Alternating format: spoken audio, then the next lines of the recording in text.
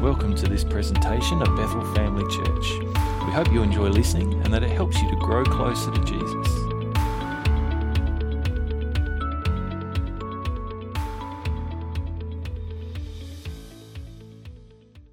We come to the second part of this series that we've been doing called Faith That Works When Life Doesn't. And last week we talked about, if you were here, remember, we talked about problems and troubles and trials, and we've been looking at the book of James, and the book of James says weird and strange things like, when you go through trials, be happy. Consider it an opportunity for great joy. Obviously there was something wrong with him. No, he understood something that I think often we don't, didn't he? He understood that problems and trials and challenges can actually be good for us, can actually bring benefits, can actually, when we understand the purpose, when we see them from the right perspective, when we see them from God's perspective, they can actually cause us to grow and be mature and more like Jesus. This week I want to, talk a little bit, kind of the subtitle, if you like, for this week is Faith That Makes Tough Choices Easier. Who wouldn't like a bit of that? We all have kind of tough choices, and particularly when things don't all go smoothly. Sometimes it's crude. Some of you are really great at making choices. I'm not a particularly decisive person. I used to think I was indecisive, but now I'm not sure anymore. So I want to talk a little bit about making choices. Now, often, like last week, before we kind of get too much into choice, I want to just talk about that they're often, when we go through a crisis, when we're facing a trial, or when we're facing a challenge, and I think most of us have probably got some experience of this. We've all been through, if nothing else, we've all been through the last year of dealing with COVID, and we've all, those of you who are whaler people, you know the challenges that we've had facing because of One Steel and all those sorts of things. So there are kind of different ways that we respond when there are kind of big crises or big challenges or big trials that we go through, isn't there? I want to just kind of walk through a few, because there are different kind of ways that we react to things, and sometimes there's kind of like this progression of different stages that we go through in how we respond to things. So I want to just look at that quickly so we can understand that. The first often is denial, isn't it? It's like, it'll be fine. It's not a problem. I don't need to worry about it. It's not going to happen. You know, and I think when we came to last year and it was COVID, it was all a little bit of that kind of stuff at the beginning, wasn't it? It's like, it's just something that happened in China or something that's happening overseas, but we don't need to worry about it. It's not a big deal. It's just like a cold, or, you know, all this kind of stuff. And it was there was a lot of sort of denial. There's probably still. I mean, maybe you've talked to people that are like, it's all a big hoax. Yeah. And there was a bit of that going around, wasn't there? And there still is, absolutely. The second step is dismissal. It's like, okay, you know, maybe it's real, but it's not really a big deal. You know, it'll blow over. It's, you know, it's not such a big thing. It'll be over before you know it. Then sometimes we come to defiance. And I think probably we've seen this a little bit more. We've seen it a little bit here, but maybe more so, you know, when you watch the news about places like America, and there's like, I'm not going to let this limit my freedom. You can't make me wear a mask. I'm not going to do this, and I'm not going to do that. I'm just going to live my life the way I always do. And sometimes there's kind of that sort of response, particularly when it hasn't impacted us personally. There's that kind of like, no, you can't make me do it. Then we get to like this delayed acceptance where we kind of like, okay, you know, I guess it's a kind of a big deal after all, and, you know, I guess it's going to kind of affect me in a way, and we sort of get to that, all right, I suppose I have to do something, you know, about it after all. And when we get to that point, often what comes next is disruption. And a lot of us have kind of been through this last year, particularly with all this COVID stuff. It changed, at least for a while, and at least for a time, and in some ways, it changed the way we had to do things. It changed the way that we did church for a couple of months. We had to meet online, and we couldn't do the kinds of things that we normally did. There was disruptions in when you could go to the shops and how much you could buy, and, you know, all those kinds of things. There was interruptions and stuff to the way what we've become used to as the normal way of doing things. And then often that leads to the next one, which is distress. It's like it starts to kind of become a stressful thing. It becomes this sort of, this isn't going away. This is going to change everything. This is not just going to be over next week. And it has caused, and I imagine is still causing in a lot of places, distress and worry and anxiety. And, we only have to start talking about vaccines, and, there's worry and there's stress and distress.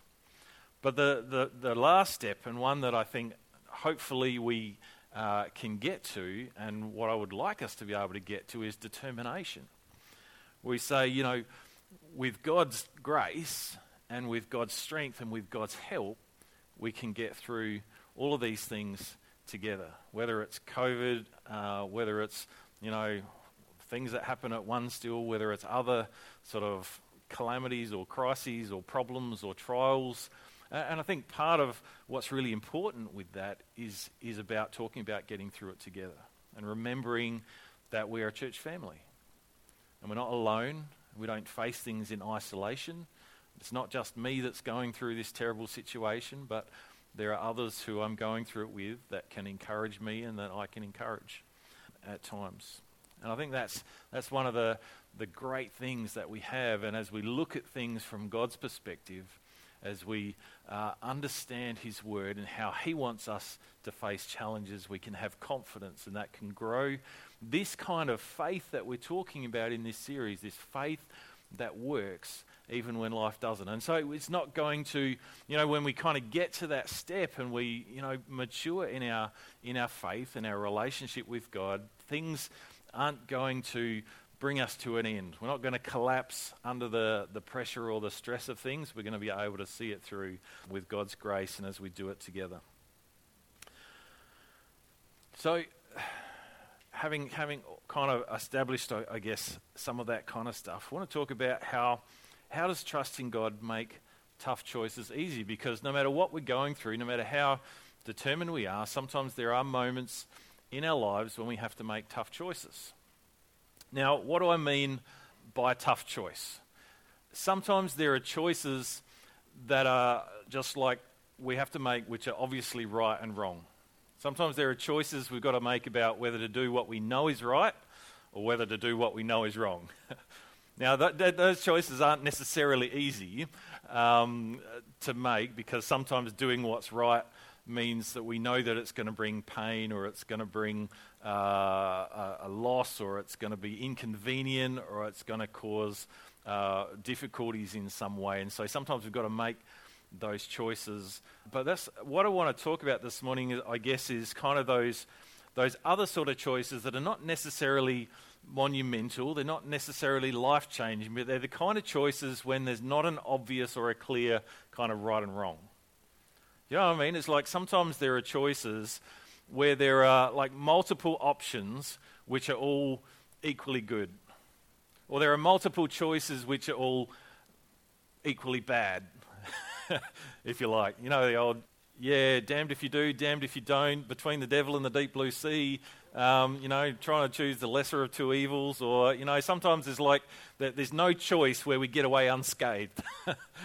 It's like, and sometimes there are, maybe there are two, or multiple kind of options, but they're all equally difficult, or all equally painful, or, all kind of equally inconvenient or something. And so it can become a really tough choice. And if you're anything like me, it can be really easy to kind of get caught in that sort of indecision because I don't like any of the outcomes, or, or all of the outcomes are equally, good, and I'm worried I'm going to choose the wrong one. But there's not a clear or obvious kind of standout kind of choice. Now, one of the things I found it really interesting in preparing, I sort of planned this kind of topic a few weeks ago, and I didn't plan it around what's going on in my life right now, but we've been doing some research and looking at buying a new car.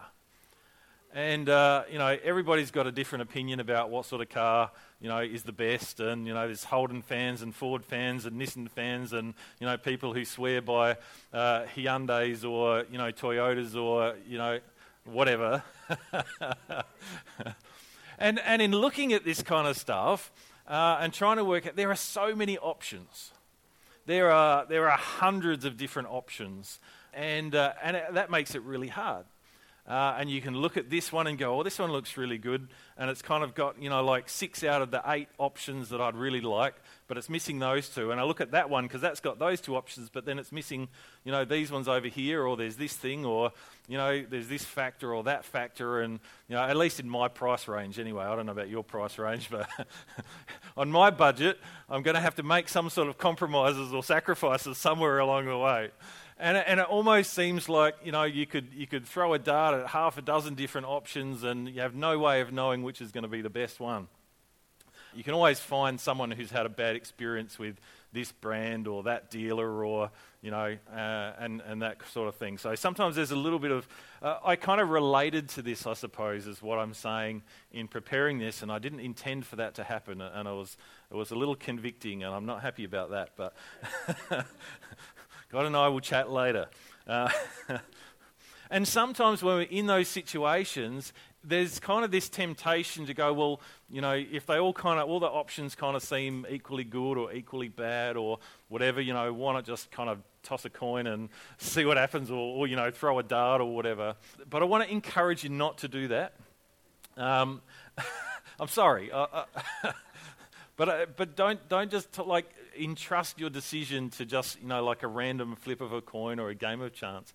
The power to choose is one of the greatest gifts that God has ever given us, and in many ways it's what distinguishes us from the rest of God's creation. We've been created in the image of God, and we have this ability to choose stuff. And most of creation doesn't get to choose where they live or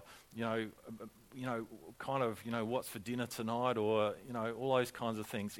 Sometimes there are all those kind of little choices that we make, but the ability to choose things for ourselves is a wonderful gift. So don't kind of abdicate it or just go, I'm just going to let someone else make the choice or whatever. Exercise your ability to choose, because God's given you that ability. But it would be great, wouldn't it, if there was a way, sometimes in those moments when you're getting up Sunday morning and you don't know what to wear, just, if that decision was just a little bit easier. Or, it's like it's 5:30 and you've got to cook something, but you're really not hungry and you don't know what to cook, and, you're just like, wouldn't it be easy? Wouldn't it be great if that choice was just a little bit easier? No, preaching to my wife right now. But when we face those tough decisions and everything kind of looks like, whatever, I don't know what to choose, there's no obvious right or wrong, how can we make those decisions a little bit easier? So I want to talk about that a little bit this morning. And a big part of this is about trusting God. How does trusting God make tough choices any easier? Let me say, firstly, this. When I trust God, and you can write this down, this is one of those spots in your notes where you can write it down. It says, when I trust God, He gives me His wisdom. When I trust God, He gives me His wisdom. And we read this last week, and I want to, hopefully I won't overlap too much or I'll bore you all because repeating last week, but we touched on this just a little bit when we talked about facing problems and choices. But God promises to give us His wisdom. We read this one in James 1 verse 5. It says, if you need wisdom, ask our generous God and He will give it to you. He will not rebuke you for asking. When I trust God, He gives me His wisdom.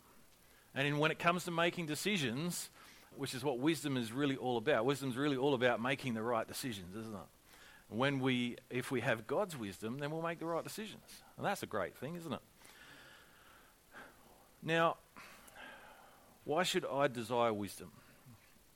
Why is wisdom so important? Now, we're going to look at a few passages of Scripture from Proverbs. If you've already looked through your notes, you'll have seen there's lots of stuff from Proverbs there, and I know lots of you do that, which is cool. Proverbs is written by Solomon, who was king over Israel during one of the most successful, prosperous times in their history. It was kind of like the highlight, the high point of Israel's history was during the reign of David and Solomon. But Solomon was known as the wise one. He was known as the king who was renowned around the nations for his wisdom. And we read in the story that when he became king, God appeared to him in this dream and promised to give him anything he wanted. Money, power, success. He kind of basically offered him whatever he wanted on a plate. And Solomon, obviously already showing a degree of wisdom, said, what I want most is wisdom to be able to rule the people well. And God was really happy with that. If you know the story, you know that God granted him supernatural wisdom over and above what he normally already had or demonstrated, what is kind of human wisdom. And God said, because you asked for wisdom, I'm going to give you all the other stuff as well. And Solomon writes a lot about wisdom. Now, he wasn't perfect. We all know the hundreds of wives and concubines part of the story if you've read anything about Solomon. But he did understand the importance of wisdom, and he shares some of his insights in the book of Proverbs and some of his thoughts. And under the inspiration of the Holy Spirit, Solomon declares things like, if you want to be happy, if you want to be successful, if you want God's blessing in your life, you need wisdom. So let's have a look at just a couple of verses here. They should be on your notes there. We've got them on the screen as well. Some of the things that Solomon said about wisdom. Proverbs 3:18 says, wisdom is a tree of life to those who embrace her. Happy are those who hold her tightly. It says if you hang on to wisdom, it's kind of like this life-giving thing within you, and it will make you happy. It will bring happiness into your life. Proverbs 4 verse 7 says, getting wisdom is the wisest thing you can do. How's that for a statement? Being wise is really wise. Who would have thought? No. But he's like saying, whatever else you do, develop good judgment. He's saying the most important thing that you can develop or cultivate or get or gain in your life is wisdom. He said, and he understood because he knew that when God grants you his wisdom, everything else kind of follows, doesn't it? Proverbs 24 verse 14 says, in the same way, he's talking about honey being, sweet to taste and good for you. He says, in the same way, wisdom is sweet to your soul. If you find it, you will have a bright future and your hopes will not be cut short. Some translations say your future will be secure. And a lot of us kind of, with all the things that I think we've been through in the last kind of couple of years, there have been moments, haven't there, when the future didn't seem particularly bright for, particularly for Whyalla, not that long ago. There was a little bit of a cloud over the future of Whyalla, wasn't there? And there was all sorts of doom and gloom and, all those kinds of things. But there's been lots of times too when our future kind of didn't seem very secure for a lot of people. And there was a lot of concerns and a lot of uncertainty.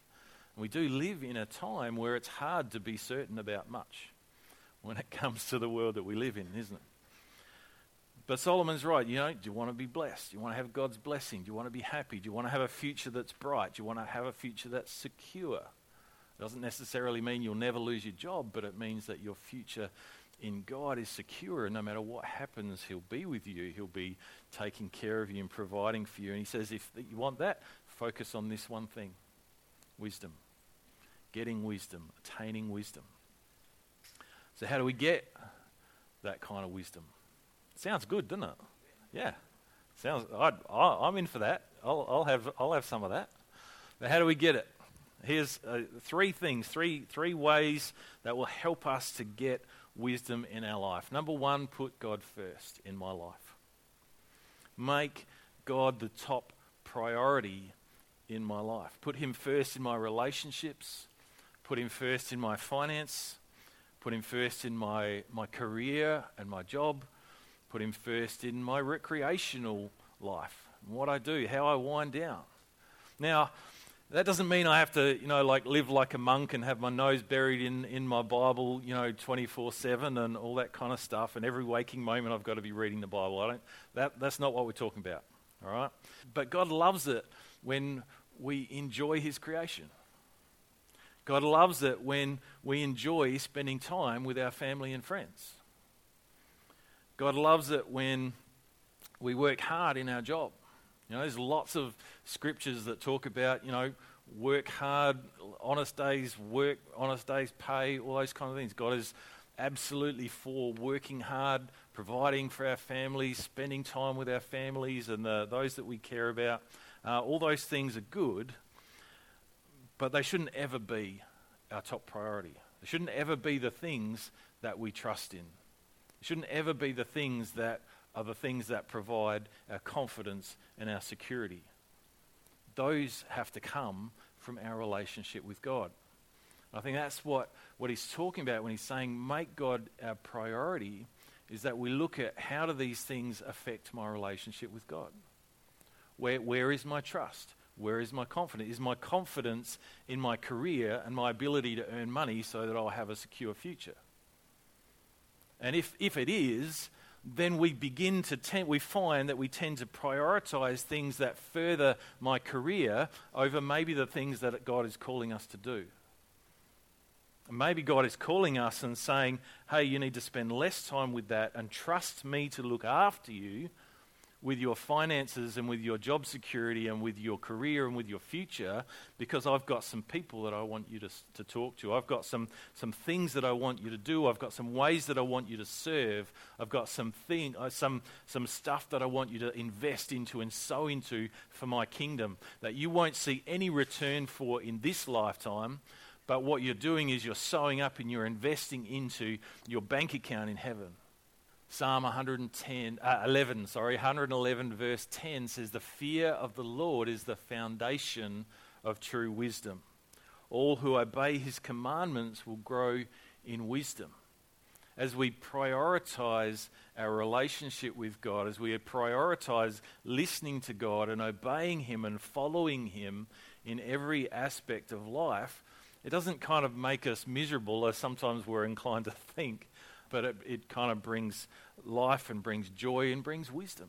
Proverbs 15 verse 33 says, the fear of the Lord teaches wisdom, and humility precedes honor. He's saying when you honor God, when you put him first in your life, you get wisdom. When you're humble, you get wisdom. And the more humble you are, the more you depend on God's wisdom, because you understand how much you need it, and you recognize how much you need it, and you begin to rely on God's wisdom and not our own. And the more that you rely on God's wisdom, the more other people begin to recognize God's wisdom in you, and it brings honor. Other people will honor you and recognize that in you as we live in a way that is humble and dependent on God. We all know the old saying, pride goes before a fall.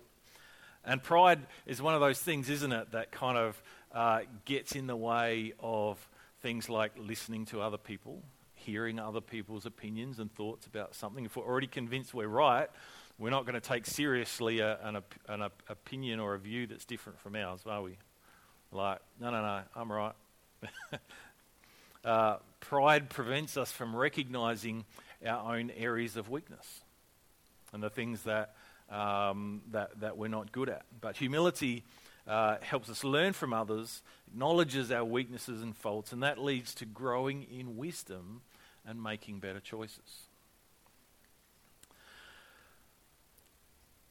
So put God first in my life. Second way to get wisdom is to practice God's word in my life. Now, God's word, I'm sure I probably don't have to convince too many of you here this morning that God's word is full of wisdom.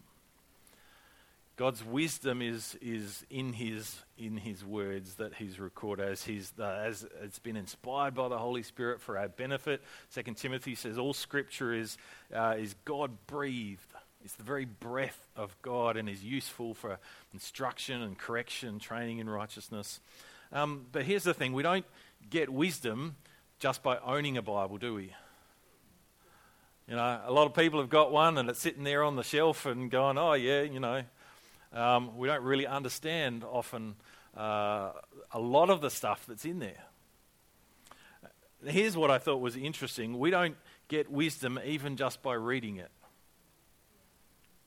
There are a lot of people who have read the Bible, There are a lot of people who have studied the Bible and haven't necessarily gained wisdom from it. We get wisdom by following it and doing what it says to do. We don't get wisdom just by reading it if that's as far as it goes.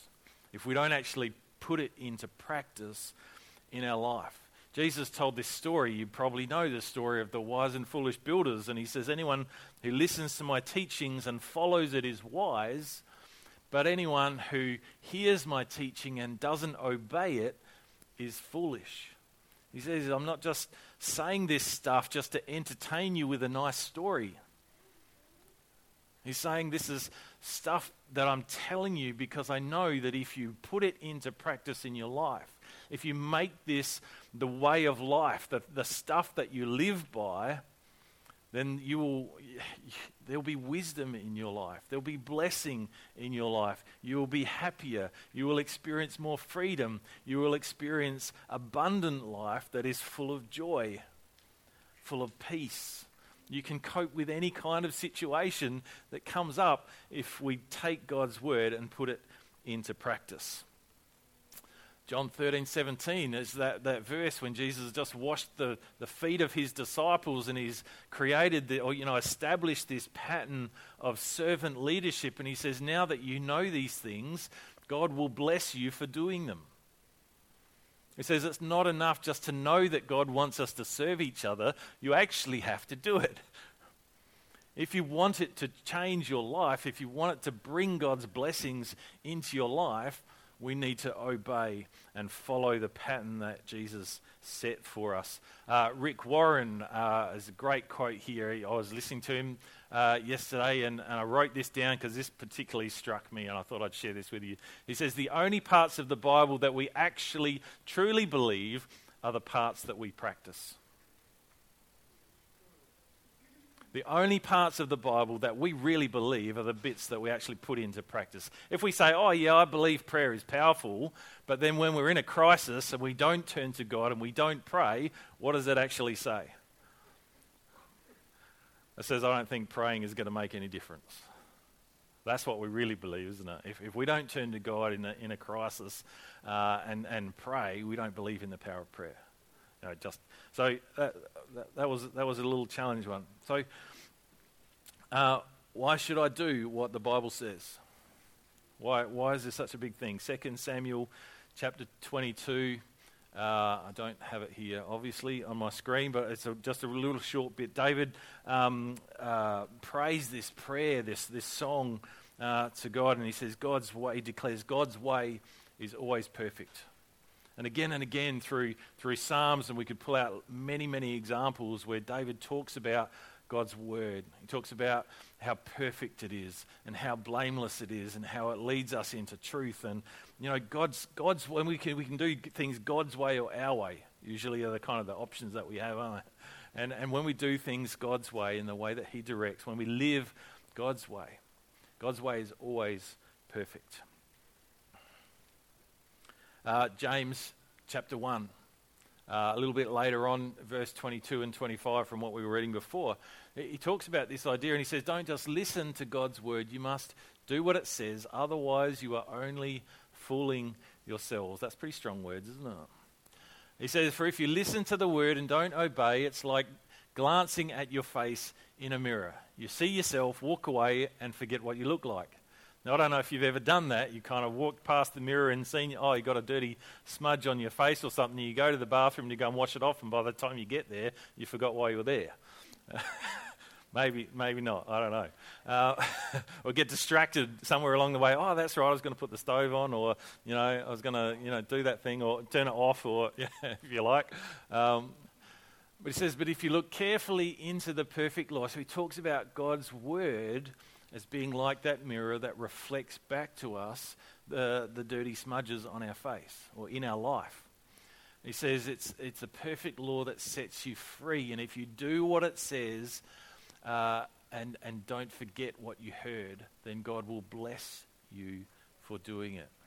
God's blessing is in obeying and putting into practice His word in our life. Now, I find it really interesting that he says that it's God's law that sets you free, because often we feel like, or we associate laws with restriction, don't we?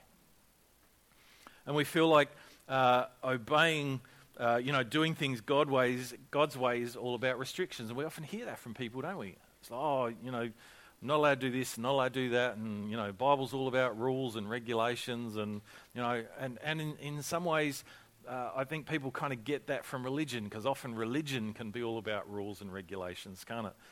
Restricting my freedom, restricting my enjoyment, restricting my choices.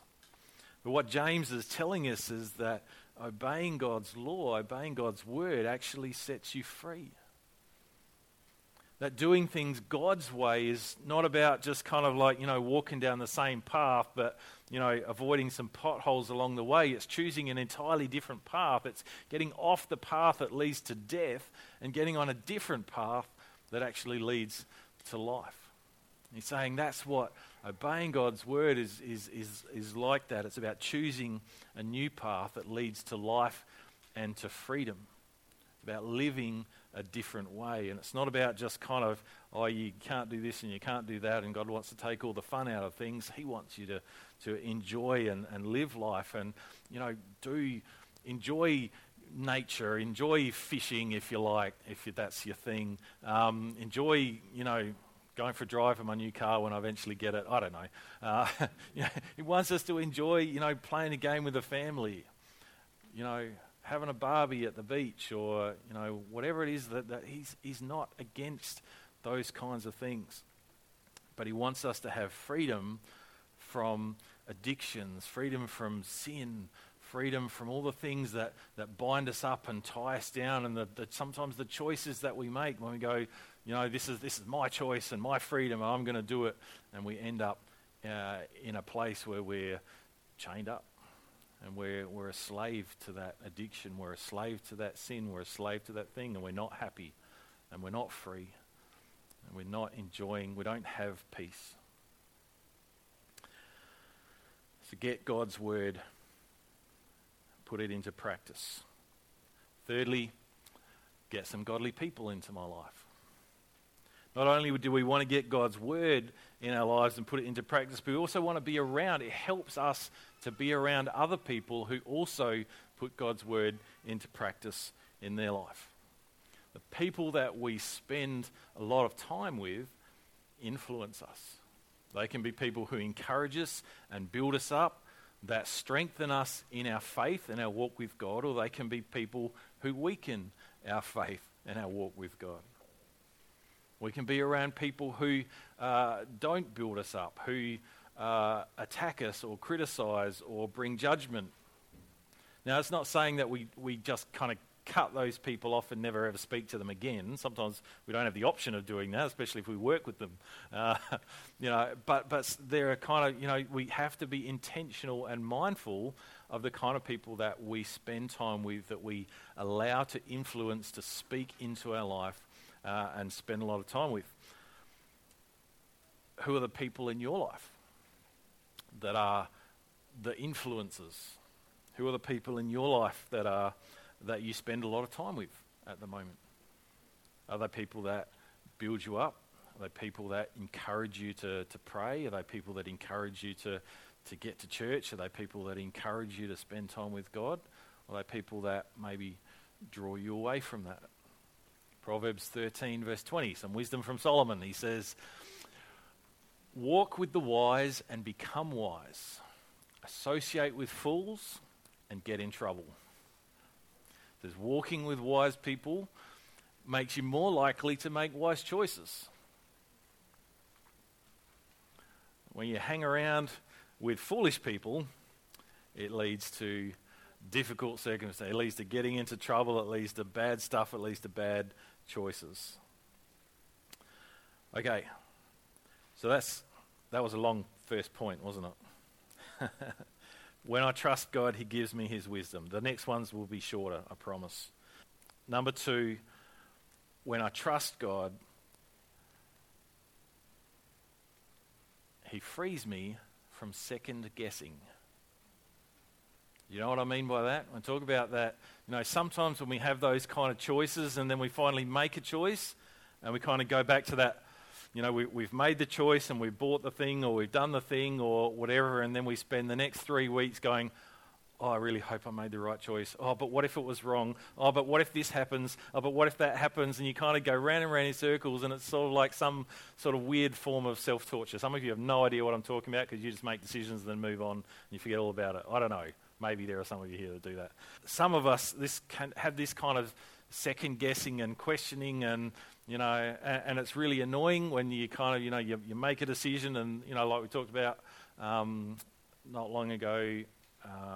When you kind of go and you see the same thing in another shop for like $20 less than what you bought that one for last week, and you go, oh, I should have waited just a little bit longer, and then that just kind of adds to the cycle, because every decision we make after that is like, oh, but what if some other shop has it cheaper next week? Maybe I'll just hold off, maybe I'll just wait, but there's this kind of second guessing that we get in about whether or not we make the right decision.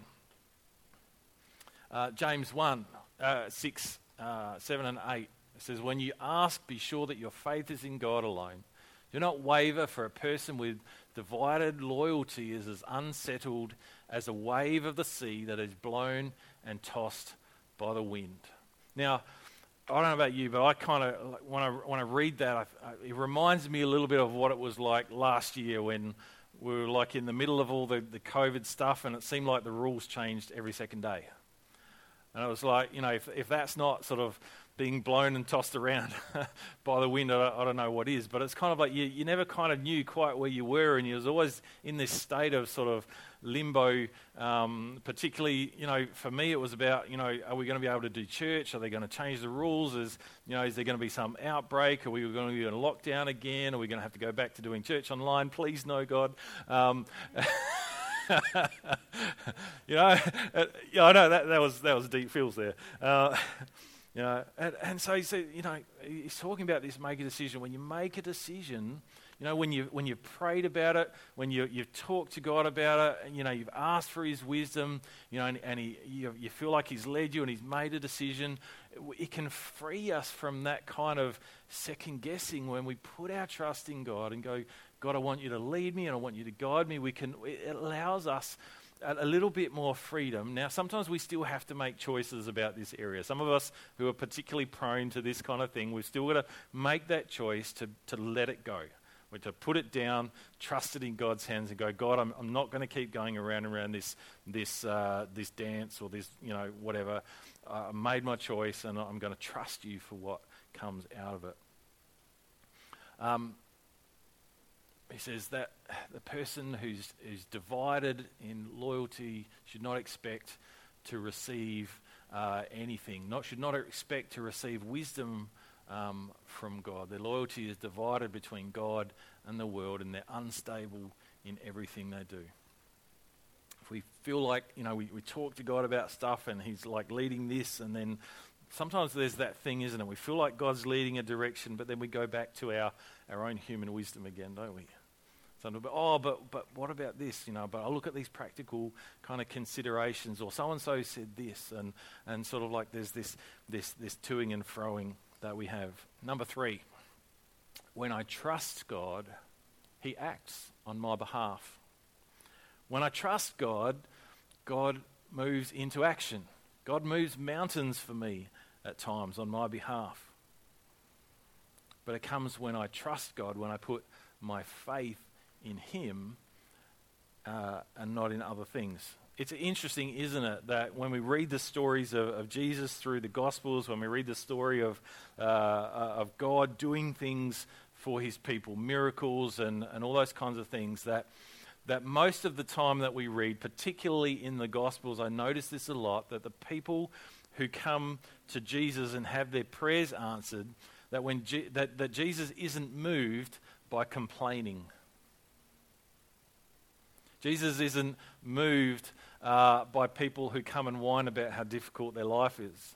Now, I'm sure that there were some. We don't read about many of them in the Gospels because I think I don't know how those stories ended. But what we see Jesus being moved by is faith. And how many times do we read in the Gospels when Jesus said, because of your faith, such and such will be done for you. Because of your faith, you've been healed. Because of your faith. what you've asked for will be done. God is moved to act on my behalf when I'm trusting him. When I'm trusting him. Matthew 9, really quickly, this is just, he says, because of your faith, it will happen. He's talking to some guy, a guy who was blind. He says, because you believed, because you trusted, what you asked for was done. Faith is, now obviously we know that faith is not just kind of thing where it's not just believing and believing. It's not just kind of, it's not just about wishing for stuff, but faith is about putting our trust in God. When we are relying on God to take care of us, when we are relying on God for wisdom, when we're relying on God for things, it's not about, whatever my human nature desires. But it's the thing, like God loves to bless his kids. God loves to protect us. God loves to provide for us. And when we're trusting him, staying close to him, Jesus talked about in John, he said, you stay in me and I stay in you, ask for whatever you need and it will be given. So when I trust God, he acts on my behalf. And here's the last point. When I trust God, he even uses my mistakes. When I make a decision in faith, when I'm trusting God, even sometimes I might make the wrong choice, but God causes good things to come out of it anyway. And that's really great. For people like me who are not very decisive, and maybe you can relate to that, but even if you are a kind of decisive person, here's the good news. Even when sometimes if we get it wrong, if we're making that decision because of we're genuinely wanting to follow God, we're genuinely wanting to make decisions that honor God, we're genuinely wanting to do what he wants in our life, even if we get it wrong, God will still bring good out of it. Romans 8:28, many of us probably know this verse, says we know that God causes everything to work together for the good of those who love God and are called according to his purpose for them. This is not a promise for everybody. This is a promise for those who are called, those who love God and are part of his family. This is a promise for his children. And that's a great thing because it means that when I've got a tough decision to make, this is kind of like the safety net for me. It's kind of like that when there isn't an obvious kind of choice, I can agonize over it, and sometimes there's that temptation to get into almost like this decision paralysis, where it's like I'm so afraid to make the wrong decision. And isn't that sometimes the kind of way that, in the past when I've made a wrong choice, even though, I was trying to do the right thing, I made a wrong choice, and there's this temptation to feel like God's going to be really upset with me. And I can't talk to God about this. And we have the enemy, Satan, will be really quick to come in and put barriers between us and God and say, God's going to be upset with you. God's going to be really unhappy. God's going to withhold his blessings from your life because you made that mistake. We have an enemy that is really quick to point out our faults and make us afraid of our Father. God doesn't want us to be afraid of him. God wants us to come and go, look, I messed it up, but God, I was trying to do this, and I know that you're still going to bless my life. I know that you're still going to bring something good out of this. I'm going to keep trying to make the right choices. I'm going to keep trying to honor God with my choices, even if sometimes I know that I'll get it wrong in these kind of tough choices.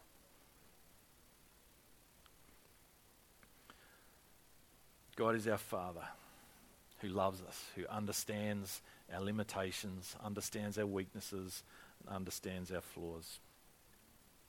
And that's a great thing to remember when it comes to making tough choices. And I think it helps us to be able to make some of those choices. Can we pray together? Just as we're praying and as our heads are bowed and as our eyes are closed, I want to just encourage you to think at the moment about any of those kind of decisions that you've got on your plate right now. there any of those kind of things that you've been wrestling with, you've been trying to work out what's the right thing, what's not the right thing? And as I pray, I want to encourage you to pray with me as well for that situation that's in your life. God, I know that there are times when I have to make tough choices and I don't always know the right thing to do. But Lord, I want to trust you with my life. I want to trust you with my future. Lord, help me to put you first in my life. In every area of my life, God, I want to put you first. Lord, help me to remember to ask for your wisdom when I face tough choices. Help me to ask for your help. And Lord, I thank you that you offer that wisdom freely and without reservation. Father, we thank you that you help us through all kinds of difficult things. Lord, you give us a family to get around us and encourage me. Lord, I thank you that even in those moments when I know I made the wrong decision, Lord, that as I continue to trust you, I know that you'll bring good out of that situation, that you work everything for my good. Lord, help me to make the kind of decisions as I get into your word and as I listen to you and as I get people around me that will encourage me in my faith. Lord, I want to have your wisdom. Lord, help me to know that in my life. To make choices that honor you. Pray through your Holy Spirit that you'd be at work in us in every situation. In Jesus' name we pray. Amen.